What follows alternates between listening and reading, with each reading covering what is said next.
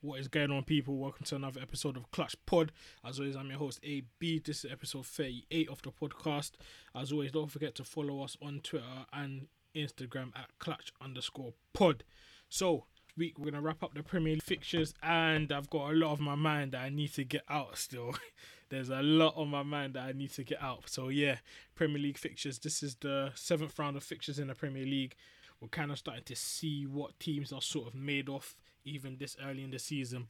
So, the first game that I want to speak about is at Old Trafford. So, Manchester United against Arsenal. You know, the bitter rivalry that it has been over the years. Not as much these years on the pitch anyway. More of a social media rivalry. But yeah, Arsenal finally win away at a top 6 side, beating United 1-0 at Old Trafford. Pierre-Emerick Aubameyang scoring a penalty after Paul Pogba Bellerin in the box. So yeah, Arsenal finally get that win against the top 6 that they have been chasing since 2016. Their first win at Old Trafford in the league since 2006, I believe. And it's another disappointing result for Manchester United and Ole Gunnar Solskjaer's men. They've now picked up, 7 points from the opening 6 games. They've lost 3 times. Only getting 2 wins out of the opening 6 games. And when you look at it, when you take it in properly, those 2 wins was against Brighton, where we scored after the referee had blown the full-time whistle because we got a penalty from Bruno, and against Newcastle, where we had to battle back and score in the dying minutes of the game. And it was a Bruno Fernandes goal as well. So, even though when we do win, it's not convincing enough. But listen, I'm going to say something right now. It might be in fact, I don't think it's an overreaction. I think it's just straight facts. But this Manchester United team, the team is not good enough. Manchester United, they don't hold the same weight as they once did. Manchester United as a club, they are finished. The team is just simply not good enough. They need to rebuild again. They desperately need to get rid of 95% of the players that currently play for them right now. Because the way I see it right now, they will not be in a place to challenge for a Premier League title or even come close to a title challenge for the next 10 to 15 years. And that's at best. And that's completely brutal honesty from a United fan. Other teams have been getting better around us. We've been getting worse. When you think of it like this year, we finished 3rd in the league last year. So technically speaking, after Liverpool and Man City, Manchester United were the 3rd best team in the league. But we all know that on paper that was not the case at all. We managed to finesse our way into 3rd last season, get a Champions League spot. And at that point, the board should have thought of investing in the team to make it better, especially now that we have the allure of Champions League football, which most of these world-class players want to play. We didn't do that at the end of the day. Everyone around us got better. Arsenal have improved. Chelsea have improved. Liverpool and City have improved. Hell, even teams like Everton and Leicester are creeping up. Wolves are creeping up. So this is why I say top 4 for Manchester United is not a guarantee. I don't think we'll be making top 4 for the next at least decade or so, and that's me being optimistic at best. It's even gone beyond just Ole Gunnar Solskjaer, because at the moment, is he the manager for us? Hell no. But at the moment, us sacking him, it doesn't achieve anything at all. We do not gain anything from sacking him, because we're just going through the same cycle. We're going to bring in a new manager. He's going to spend how much million he's going to spend. He's going to try to get rid of the players that he doesn't want, and in the end, it's just not going to work. It's not going to work at all. The whole team needs a gutting from the top down, the whole hierarchy, Ed Woodward and those guys. But that's something that's near impossible to happen, because I don't see him stepping down, or I don't see him getting fired anytime soon. But we need to get proper football minds in there, a director of football, someone who essentially knows ball and knows what they're doing when they're making these footballing decisions. Because at the end of the day, we've got guys that have no footballing brain, making decisions on the club. And this is contributing to the downfall of the club. The way I see it as well, it resembles highly the Liverpool team of the 1990s and how they had a 20-year Premier League drought before they finally won the league last year under Jurgen Klopp. This is almost like a mirror image. So Liverpool won the league in 1990, They went through all these managers, over the years. They had Gerard Houllier, he didn't win a Premier League title. Rafa Benitez was there for 6 years, no Premier League title. He won 1 Champions League. Gerard Houllier was there, couldn't win a Premier League. They brought back club legends. Kenny Dalglish couldn't touch a Prem for them. So they went through this whole drought of not winning a Premier League title, yeah, and they had world-class players at the time. When you think about guys like Fernando Torres, yeah, at his time at Liverpool, yeah, he was arguably the best player in his position as a striker in the world at Liverpool. He couldn't get them over the hump. Luis Suarez, 2015, Luis Suarez scored 31 goals in 33 Premier League appearances. They couldn't win the league. And he was on a six game racism ban. Still couldn't touch the Prem. Steven Gerrard, a world-class player, played Liverpool in his entire life. Couldn't touch a Premier League title. So these are the things that mirror like the whole Manchester United situation right now, where it's gone 7 years. Yeah, 7 years since Sir Alex Ferguson retired. We haven't mounted a single proper title challenge. We have not mounted a title challenge. So, and we've had world-class players that have come in and out. We've had world-class managers that have come in and out. They've all tried their best. It hasn't happened. It has not happened. Like, we've had players like Di Maria, you had your Falcao's, Pogba's come. What has he really done? Like, that's another thing. Like, all these players. David De Gea was arguably one of the best goalkeepers in the world. He only won the Premier League title under Sir Alex Ferguson. Ever since then, like, all these players have come and gone, and Manchester United have looked a shell of themselves.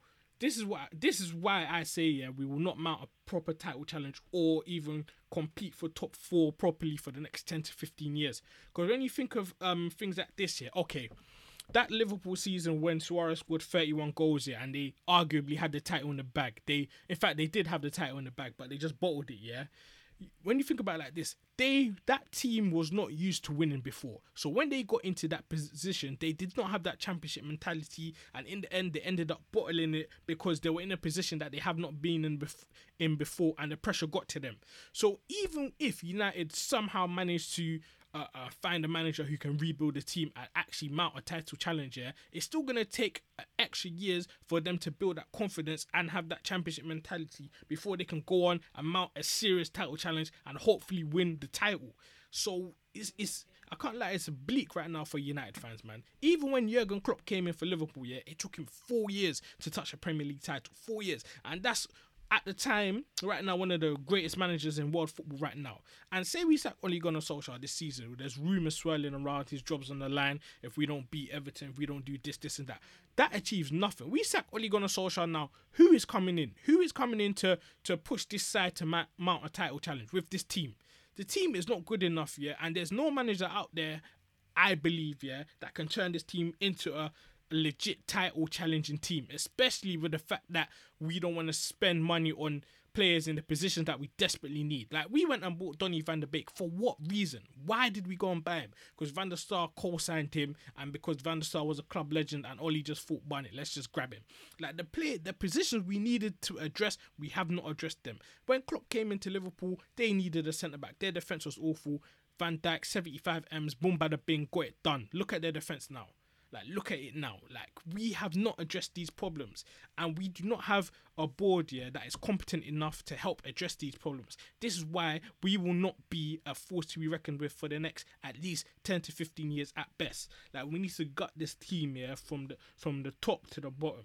So Manchester United is gonna be a bleak time, man. And the quicker United fans begin to understand this, yeah, the quicker they can gain closure, and the quicker they'll be able to move on and to, you know, find a way to detach themselves from this mess that is going on right now, because the team is good enough. And when I'm saying, yeah, 95% of the team needs to go, like, from the whole team, bro, like, there's only 3 or 4 players in this United team right now, yeah, that I would say we should keep them when we rebuild this team. Obviously, this is just hypothetically, because realistically this is not going to happen. They're not going to get rid of everyone, but in an ideal scenario, because we're just dealing with hypothetical situations here, yeah, there's only like 3 or 4 Manchester United players that I believe, yeah, have the quality and the ambition to carry on playing for Manchester United. I'm gonna go through the whole squad here, yeah. David De Gea, I'll be real, thanks for the good times, but he's just lost it. He's been a shell of himself. He has made a lot of blunders over the past like 2 or 3 seasons. He's lost it. He's just shit now, man. Let's just be real, innit? Let's just call a spade a spade. Dean Henderson, okay, he was on loan at Sheffield United last year. He done all right, but if we're being real, he's a backup goalkeeper. He is not ready to be a number 1. Phil Jones, he's just dog shit. Let's move on. Eric Bailly, to be frank, he's just made of glass. He plays one game, he'll tear his ACL or suffer a mad injury, and we won't see him for another month. Like, what the hell? How can we rely on someone like that? Lindelof, he just makes too many mistakes. He doesn't look confident at all, man. A lot of people have said to me when we have these discussions that it's because he's not with a really competent centre back. Like, if he's with a commanding centre back, like, he'll do his thing, but he's not still. So, like, how do I expect, man? How do I trust, man, to defend if he looks like a deer in headlights when he's under pressure? Like, I can't trust them, man. There. Harry Maguire, he's just slow, he's shit, he's overrated, and to be frank, he's not even a Manchester United caliber centre-back, let alone captain. Like, he just walked in through the door and he's just given the armband and said, go and lead this team. How can I trust a man like that? And then look at the mistakes that he's made, bruv. He's not a Manchester United centre-back. Luke Shaw, he just has zero defensive awareness. He has not recovered since he broke his leg, and I don't understand because it was like 3-4 years ago. Like, he cannot be a starting left-back for a Manchester United team that have title aspirations or top 4 aspirations. Aaron Wan-Bissaka, he's excellent defensively there. The best defensive fullback in world football, I believe. But he has zero attacking awareness, and he can't beat a man. He cannot beat a man. He has like one skill move that he's mastered, and he tries to do that every time to get by his defender. How is that gonna work, bruv? He's just useless past the halfway line. Axel Tuanzebe, he plays like once a season. Like, what the hell, bruv? Like, half the time forget he even plays for United. I'll just see man in the lineup or on the bench like once a season and say, oh shit, this guy's still around. Like, how can you rely on a man like that in one of the most important positions on the pitch, centre back? Like, Timothy Fosu-Mensah, I don't even know why he's still here, man. I don't know why he's still here. He's not good enough for Man United. Nemanja Matic is too old and too slow to play the type of football that is played now, where you need to be dynamic, quick on your feet. You need to cover a lot of ground in a lot of these games, and he's just not that guy anymore, innit? 3-4 years ago, maybe, but not right now. Paul Pogba, don't even get me started on Pogba. Listen, I was a Pogba fan, but I'm done with him, man. It's £80 million. He has not provided value for that. I mean, what's his most iconic moment? That 2 goals he bagged against Man City when they were on the brink of winning the title. Like, what else? What else has he done? Like, he's nonchalant. He doesn't fit the system, even though the system itself is flawed. But that just goes to show. And he's always twerking for Real Madrid. So I cannot trust a man whose heart is not there at the end of the day. So he needs to go as well. Jesse Lingard, he's just a dancer, innit? Them man there wanna be famous on TikTok, man. Let's keep it moving. Fred had like 3 decent games towards the end of last season. He was alright. But it's just not good enough, innit? It's not good enough. Like, 3 good games and everyone's all foaming out the mouth for Fred. Like, I don't get it, man. Bruno, I don't even want to slander man, innit? I don't want to slander man, innit? But at the end of the day, sometimes his passing IQ, like some of the decisions he's made, is wayward. Although I'll be real, Bruno Fernandes is one of the players that I would keep in a rebuilt Manchester United team. He's one of the 3 or 4 guys in it. I would say that for real, because I know he's got that ability in it, and also wise, he's got the mentality that fits playing for Manchester United. Don't get me wrong, there's a few men that have that mentality as well. Like McTominay has that mentality, but at the end of the day, he's just shit in it. He cannot play football. He cannot play football to the level of Manchester United standards. So you can have all that mentality, but if you're not showing that on the pitch, then what is the point? Like, I cannot have you in my team, innit? So Bruno Fernandes is one of the players that I'll keep. Donny van de Beek, yeah, we brought him in. He cost 40 mil and he can't get a single game. He cannot play. I don't understand that. What is the point of bringing man in if he's going to play 10 minutes off the bench against Brighton and then another 12 minutes off the bench against Newcastle and then come on deep into added time to defend the corner in the Champions League? Like, what is the point of that, bruv? I do not understand it. McTominay, I've spoken about him. Okay, he delivers a nice post-game interview after a loss, but at the end of the day, what have you done to contribute to your team winning? Like, at the end, he just comes out like he just comes off as a passion merchant. Like, I think he thinks he's better than he actually is. Like, who are you to try and play 35-yard free balls that penetrate the defence here in 9 minutes of a game when we're 1-0 down? Like just get out, man. Juan Mata, probably one of the nicest guys in football, but unfortunately the game isn't based on sympathy. He's past his prime by at least 4 years, and that's me being generous. And he has like 2 pace. He needs to go. Igalo, only here because he supported United as a youth. Let's just be real. And he's going to be gone in January, so I don't even want to get onto my man because he knows himself he's not a Manchester United player, innit? Anthony Martial, they're gonna come for me for this, but at the end of the day, he's just consistently inconsistent. I can't trust him. I cannot trust him, and he has anger issues. Like, is he gonna bag a brace today, or is he just gonna like float around and not do nothing? Like it's either one of the two. I can't trust a man whereby I don't know what version of Martial is gonna turn up week in, week out, bruv. Like, we cannot have players like that, innit? Like, the man needs to be consistent, bruv. They need to do better. So I don't know for Martial, man. And also, there's a lot of players in that position. Like, we've got like strikers as wingers as strikers. Like, we just need a striker, like a number 9, and I don't think Martial is that, innit? I don't think he is that, man. I'm just being honest. Marcus Rashford, I'm not going to slander Marcus Rashford, obviously, for his off-the-pitch activities.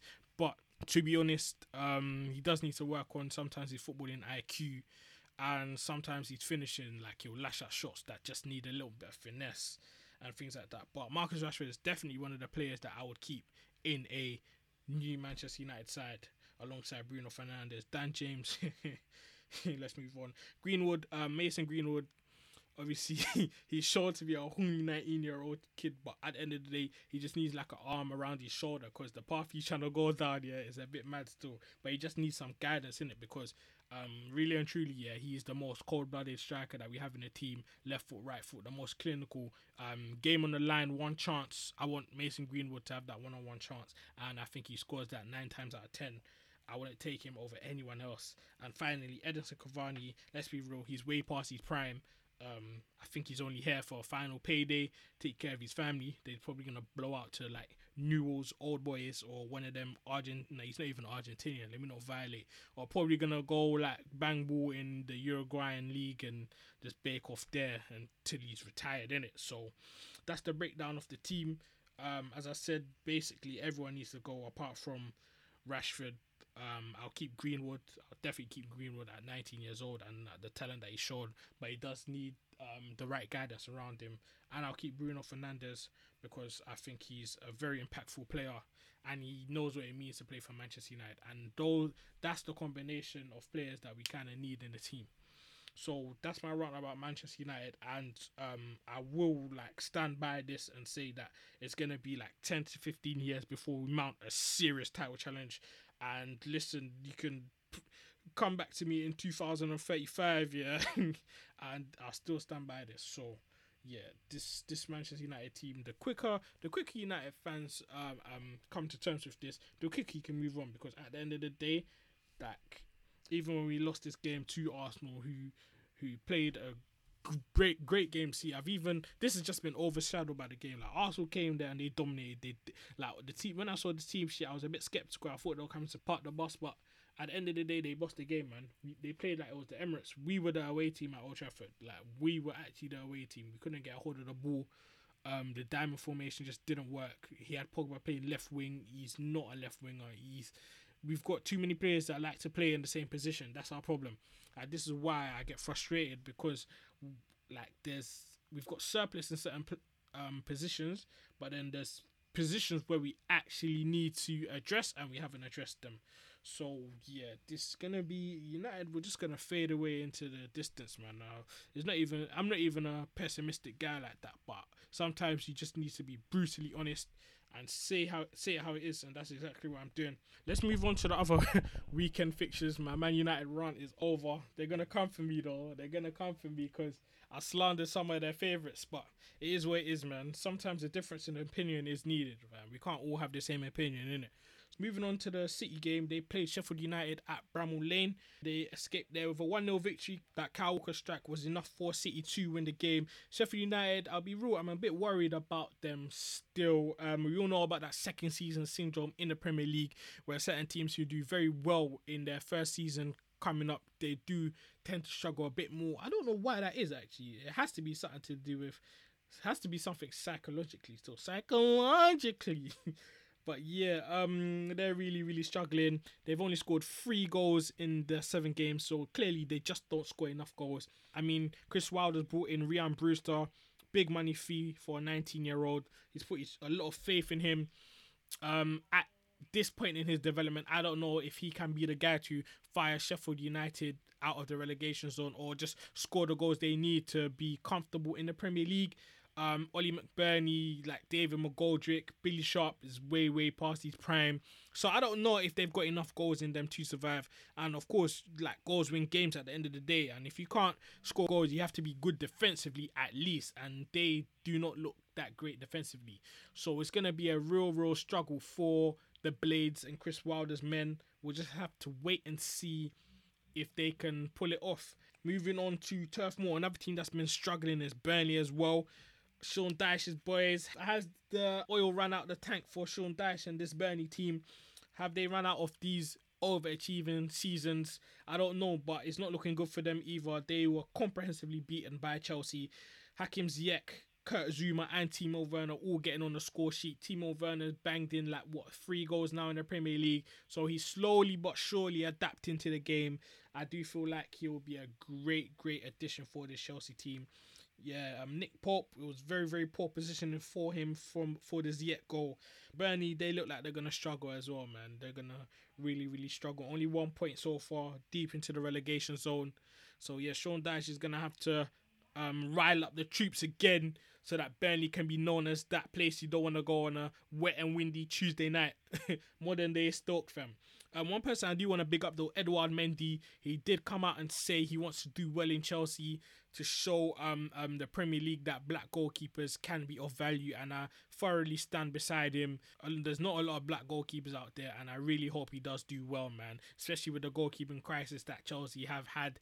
But yeah, another clean sheet for him. I do think Frank Lampard has found his man, and yeah, big up Edouard Mendy, man. He's made some quality saves. Even when United drew 0-0 against Chelsea last week, he was really, really outstanding. So yeah, I'm sure Frank Lampard will be really, really pleased with him. Moving on to the champions, Liverpool narrowly beat West Ham at Anfield 2-1. Fornals got on the score sheet for West Ham. He's been in a bit of a purple patch for the Irons, and he scored a few goals for them. Mo Salah converted a penalty before Diogo Jota bangs in the winner for Liverpool 5 minutes before time. Liverpool, you already know Virgil van Dijk's out for the rest of the season, and Fabinho, who was a makeshift centre-half. Well, not really makeshift because he's played centre-half before, but you get what I'm trying to say. He was filling in at the back until he got injured in the Champions League. So they started Natty Phillips at the back, an academy graduate, and I'll be real, he held his own, albeit it is against West Ham and it's only his first game, but he's going to have to be crucial for Liverpool because they quite frankly don't have any other senior centre-halves. I'm hearing rumours of them man started Henderson or even Wijnaldum at the back. That has to be only rumours though, because there's no way Klopp will experiment like that. So yeah, Natty Phillips, they got a couple other defenders as well. They might have to rotate and play a big job for Liverpool. One other question mark that will be circulating around Jurgen Klopp's head would be the form of Diogo Jota. Is that enough to warrant him a place in the starting lineup instead of Roberto Firmino? Firmino, we all know he's a special type of striker, different type of striker. He's not really a goal getter. He's just there to facilitate for Mane and Salah and really, orchestrate the high press, etc., etc. But I feel like he's been a shell of himself recently. Only 1 goal scored so far this season, and with the form of Diogo Jota, and with the fact that he started the last Premier League game as well, I'm wondering if Klopp is thinking about slotting him, putting him in the starting lineup, benching Firmino and playing Salah in a more central role, because they did have Mane playing right wing for a little bit of the game as well. So I think that could work, man. Diogo Jota is a quality player. Spurs beat Brighton 2-1. Harry Kane scoring a penalty, and Gareth Bale finally getting off the mark. GB9 with a header to open his Tottenham account. Well, in his second spell at the club anyway. And yeah, defeat for Brighton. One thing that did come out just last night, I was reading, Neil Maupay, he wasn't in the starting 11 for Brighton, or not even on the bench, and I know he wasn't injured. I mean, he's had a bright start to the season. I think he scored about 4 goals so far. He's done bits for me in fantasy as well because I needed him, Lord knows, bro. But yeah, apparently he was dropped because Graham Potter said he has a massive ego issue. So that's something that I would like to keep track of. It's kind of mad still for him to have those ego issues. But yeah, Brighton, they've been alright-ish this season. They've been alright. But they got back Ben White, who was on loan at Leeds last season. Tariq Lamptey is a real baller. He's been holding down that right flank on his own. 5'6" as well. Like, big up Lamptey, man. I like him a lot, bro. I like him a lot. Monday Night Football could have been seen as an early relegation 6-pointer, but Fulham hosted West Brom. Both teams without a win this season. That changed though. Fulham winning 2-0 at Craven Cottage. Bobby De Cordova-Reid and Ola Aina scoring a screamer. Hey, don't sleep on Fulham, you know. They scored some decent goals this season, bruv. Like some real, so far goal of the season type of goals still. But yeah, they won 2-0. Clean victory. Mitrovic played well as well. But yeah, that's a important win for them. We know the type of start they have had to the season, so for them to finally pick up their first 3 points of the season is good for them. Obviously they brought in Ademola Lookman. He's looked lively. I saw him score his first goal of the season last week. Great solo goal. He's a real baller, man. And they brought in Ruben Loftus-Cheek on loan from Chelsea. I feel like he'll play a vital part if he can stay fit, and that's a big if. West Brom, they'll be very disappointed with that defeat. Still yet to register a win this season, and yeah, it's going to be a real struggle for Slaven Bilic's men. They did bring in Karlan Grant though from Huddersfield. He's a real goal getter.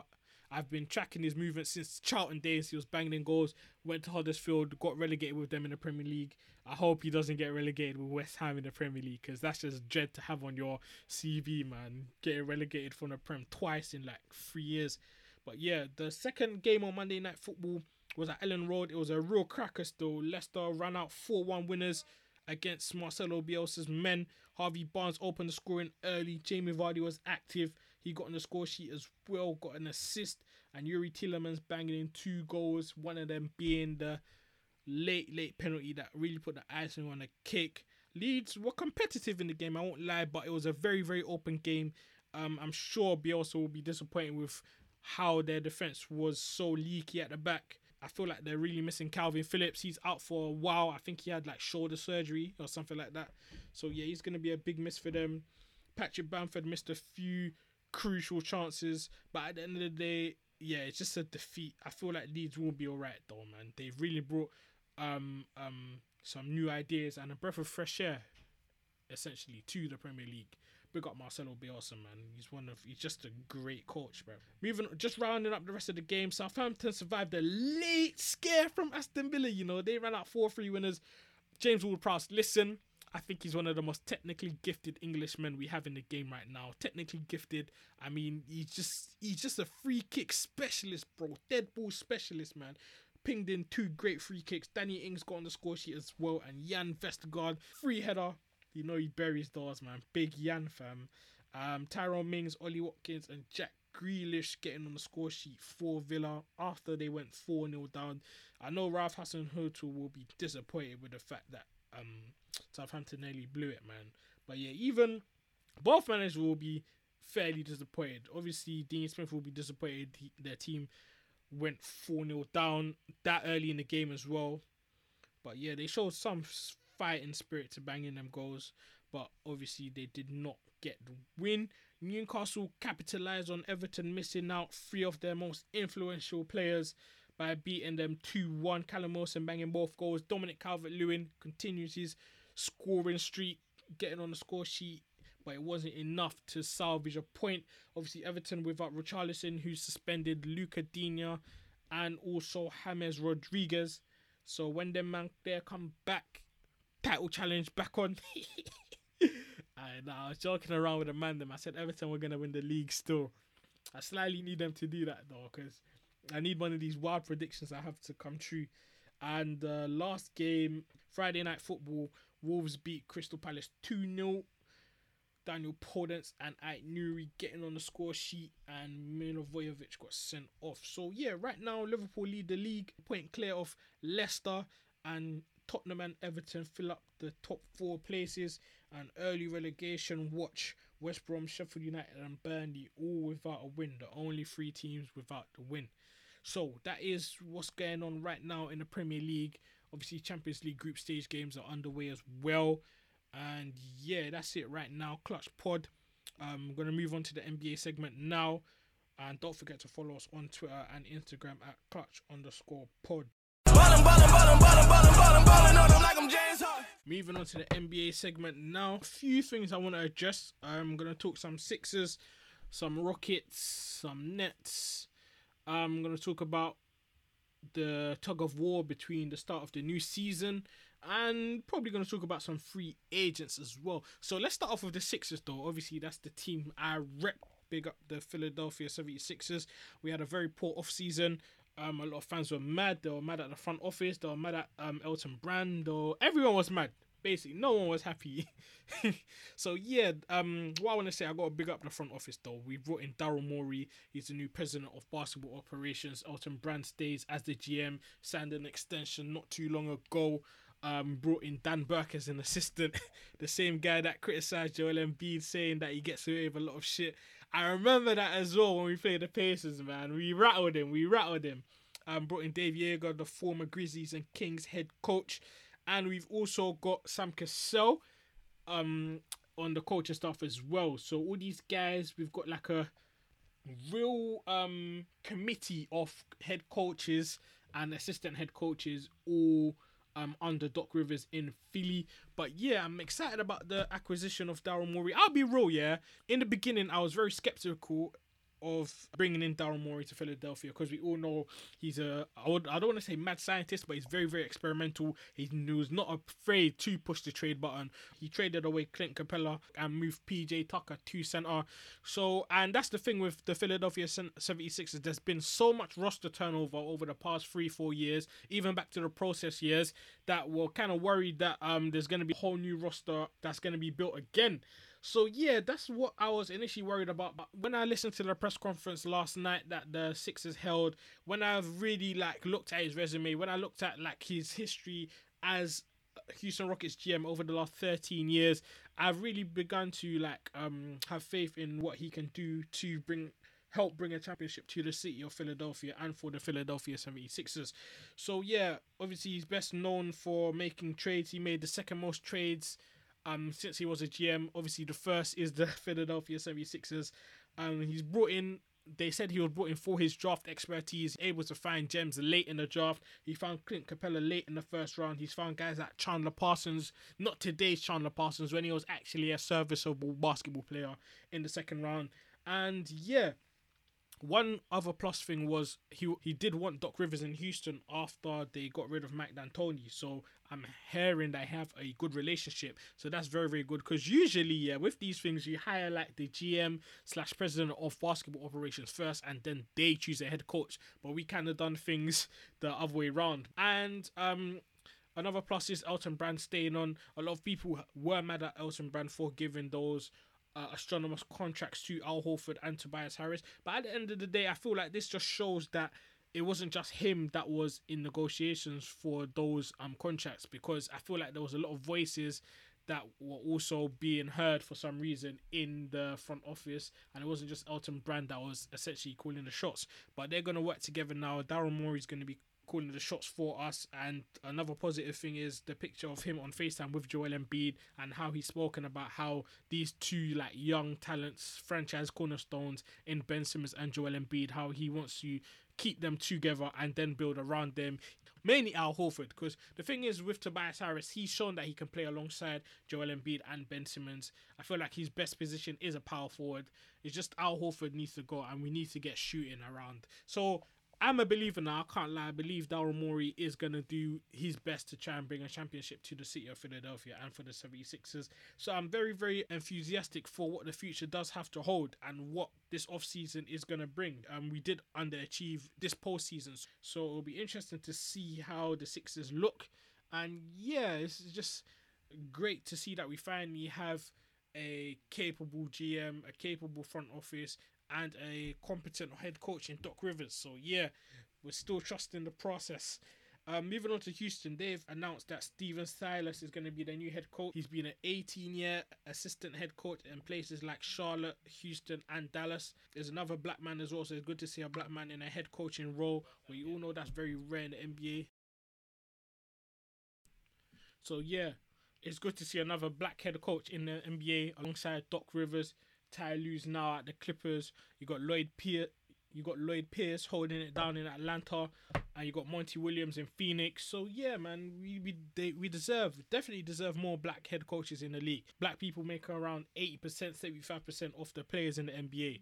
So it's good to see them given opportunity. What I don't know is, I'll be real, I don't know a lot about him, and I don't really know the direction the Houston Rockets want to go into. They've said that they don't want to blow it up. They want to continue to build on this team, and they still have championship aspirations. But I don't really know what this coaching hire holds for guys like Russell Westbrook and James Harden, especially James Harden, who now is without the GM who traded for him, is being linked with getting traded to Philly and things like that. But personally, I don't believe that. So yeah, Rockets fans, I don't know, get in touch or something. But yeah, we'll just have to wait and see. Moving back to the East Coast, the Brooklyn Nets have been making a lot of coaching hires as well. Steve Nash is obviously the head coach now. They brought in Mike D'Antoni as his assistant head coach, along with Amari Stoudemire. The 7 seconds or less Phoenix Suns are back. But yeah, so Ime Udoka is also an assistant coach. He was the former assistant coach on the Sixers, very defensive minded. He's also next up to get a head coaching role. Big up him, man. I like him a lot. But yeah, he's moved on to the Brooklyn Nets. I wish him all the best, man. Big up Ime Udoka. He was on Brett Brown's staff. I also didn't know, that he goes out with Nia Long. Hey, that guy, he's goated, man. Hey, big up Ime Udoka, bro. But I didn't know man was winning like that, I didn't know, man. I had Stephen A say on First Take. I said, huh? I had to Google that real quick. But yeah, that's besides the point though, because he's a very, very good coach, man. He's definitely going to be a head coach soon, along with also Sam Cassell. But yeah, so the Nets have built this interesting coaching squad as well. So KD and Kyrie, they're going to be surrounded by guys like D'Antoni. I don't really know what that kind of means. Obviously, Steve Nash is the head coach, in it. Like, that's set in stone. But I don't really know what system they're going to be running. I don't really see KD and Kyrie running and gunning up and down the court.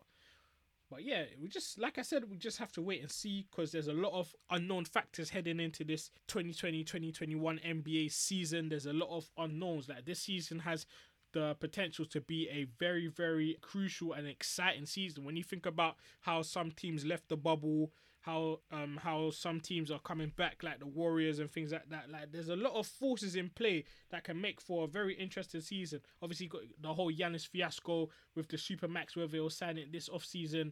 AD as well. He's going to re-sign with the Lakers most likely anyway. And that leads on to my next topic of discussion, which is notable free agents. So we don't know where certain free agents are going to decide to sign. I think one key player that I've been reading about is Danilo Gallinari.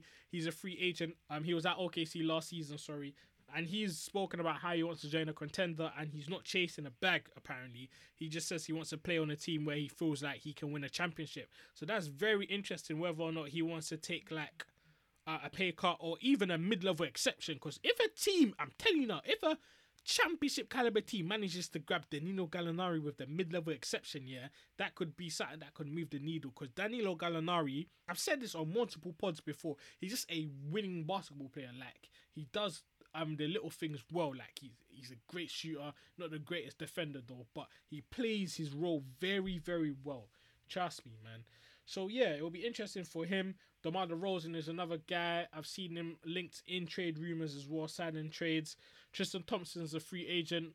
A lot of media outlets are saying that LeBron James is eyeing him up for a reunion. Rajon Rondo has a player option with the Lakers. He might decline, as does Andre Drummond have a player option with the Cavs. And that's just like notable free agents. There's a few other free agents who could sign to contenders that could possibly move the needle for them. So yeah, it's going to be a very, very interesting NBA season. Last off though, the biggest stumbling block right now is when the NBA season is going to start. So right now the NBA wants a pre-Christmas date. They're eyeing up December the 22nd. That's when they want to start. The NBPA, so the Players Association, and basically the players, they want to start mid-January because of the turnover from the NBA Finals. If they do start December 22nd, it will be like 7 weeks from the NBA Finals. So that's a very, very short turnaround, especially when you've got guys like LeBron James who are in the NBA Finals. You know he wants his rest.